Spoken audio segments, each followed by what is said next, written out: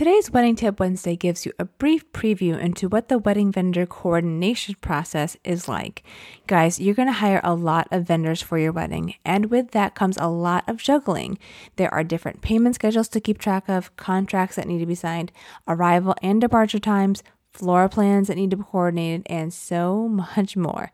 And yeah, you can definitely do it all on your own, but I highly recommend enlisting extra help, whether it's hiring a wedding planner to keep track of everything or using one of the templates in my resource shop to keep it all organized. A wedding is more than just the caterer, band, venue, and florist. So let's get to that tip.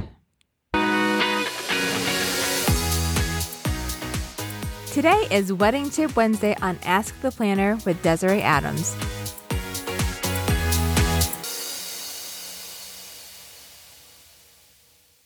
How many wedding professionals will we need to hire?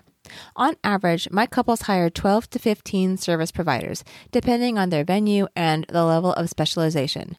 These vendors can include the planner, venue, caterer, photographer, hair and makeup, stationer, florist, tabletop rentals, videographer, lighting designer, transportation, entertainment, officiant, cocktail hour musicians, and ceremony musicians. Some people hire live entertainment acts, food trucks, and even people just to provide ice. That's a lot of coordinating. For more tips to enjoy planning the best day ever and still have time for, life, visit verveeventco.com. That's verveeventco.com. And if today's tip was helpful, make sure you like, subscribe, and leave a review so other couples can find the briefing.